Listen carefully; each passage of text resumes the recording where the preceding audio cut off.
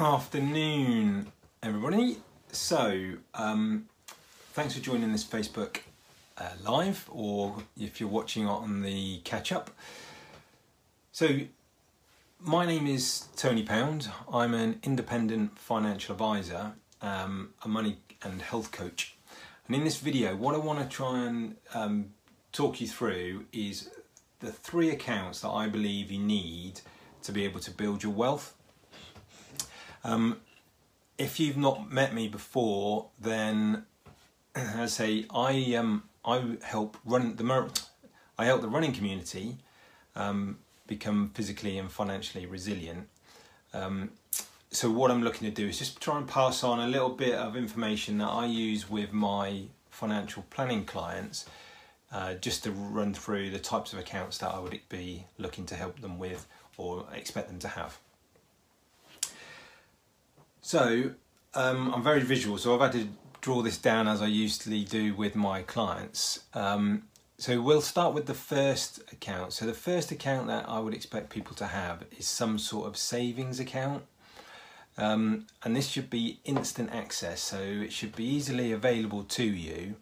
And this is where I would expect people to hold funds that they know they're going to need in the next couple of weeks or months. So typically, I would expect people to hold that sort of thing in just a savings account. So things for emergencies, for example, or holidays, those sort of things. And the analogy that I use the analogy of a kitchen. And I've heard it called the 3 buckets. But essentially that early or emergency money should be held in something like, the analogy being your cupboard. So in your kitchen, your cupboard is where you would store things that you know you're going to need in the coming weeks. Depending what items it is, breads and things like that, then you know you're going to be looking at using those in the short term. So in this case, that's going to be your savings accounts. As we know, savings accounts, the interest rates on them at the moment are really, really low. But this isn't about getting a good return for your money. This is just about being able to access the money in the event of the emergency. Or as and when you need to. So if it is for things like holidays coming up, you save for car insurances, all of those sort of things. That's just being able to get access to it as in when you need it, as well as then plan for the things that are coming up in the month. So things like emergency monies, you'd look to hold really between 3 to 6 months of essential outgoings in there. And then on top of that, you would maybe look to hold the other savings, or then ideally you could siphon those off into a different savings account for things that you know are going to come up in the year. So that's your first account. So that's just a savings account. And I say don't get overly worried about what the interest rate is on those. That essentially is just for money that you're going to access. So it's not about the returns. The next account that I would expect somebody to look to have is an ISA, is a stocks and shares ISA. So this is where you would look to hold money for that longer term. So this is more the medium term. So these are more like 5 years and over. So the analogy for the kitchen is it comes back to the fridge. So again, it's things you're looking to put away for the longer term. And with the stocks and shares ISA, you're allowed to put away up to £20,000 each tax year. So if you're married, then you both get that allowance. So there's £40,000 a year that you could put away into a tax efficient environment. Now, in terms of how you invest within that stocks and shares ISA, that will depend on what your attitude to risk is, how long you're looking to invest for, what your capacity for loss is. So do you have other savings and emergency funds that you can access should you need access to money in the medium or the short term? And then you just look to invest it within some sort of portfolio or multi-asset fund to get you the best return. There are things like cash ISAs. Now, cash ISAs aren't as great as they used to be just because the nature of the interest rate is pretty low.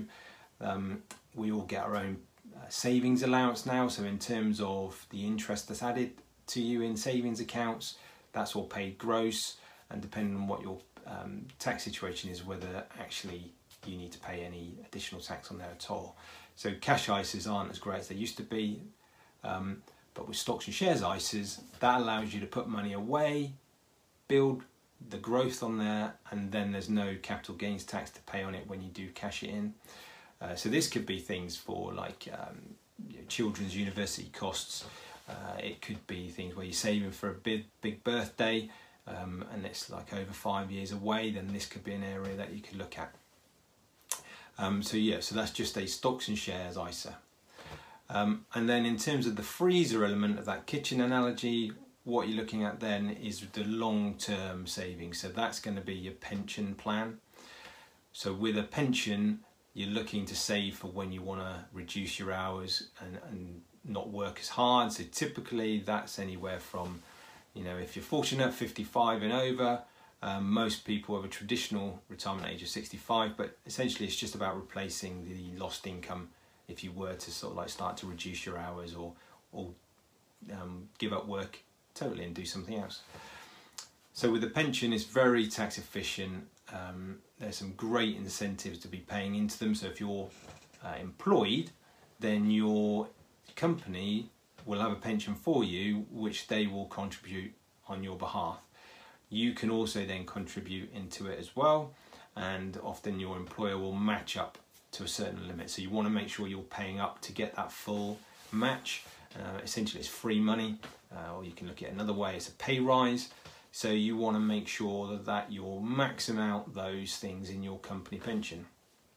If you have the ability to save additional funds, then you can either add it into the existing pension or you can look to set your own private pension.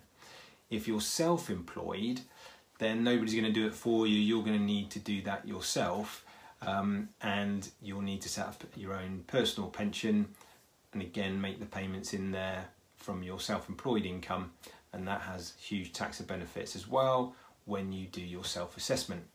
If you're a one-man band and you run your own limited company, again there's tax advantages to making those payments through your limited company that I'm sure if you speak to your accountant they can talk you through.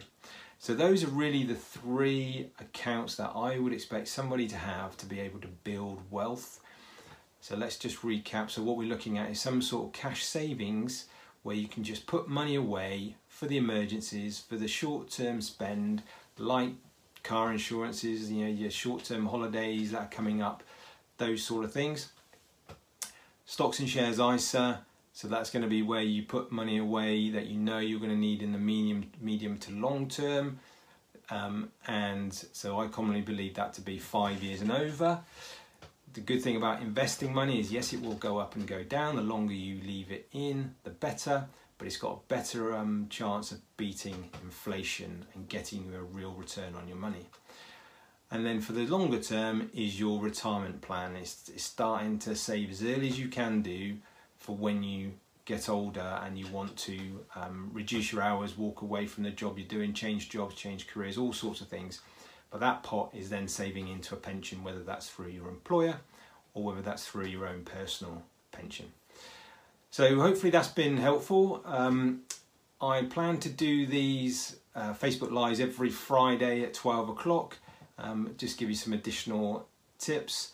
So if there's anything you'd like to cover, then just let me know and maybe that'll be my next video. So look forward to seeing you soon. Take care.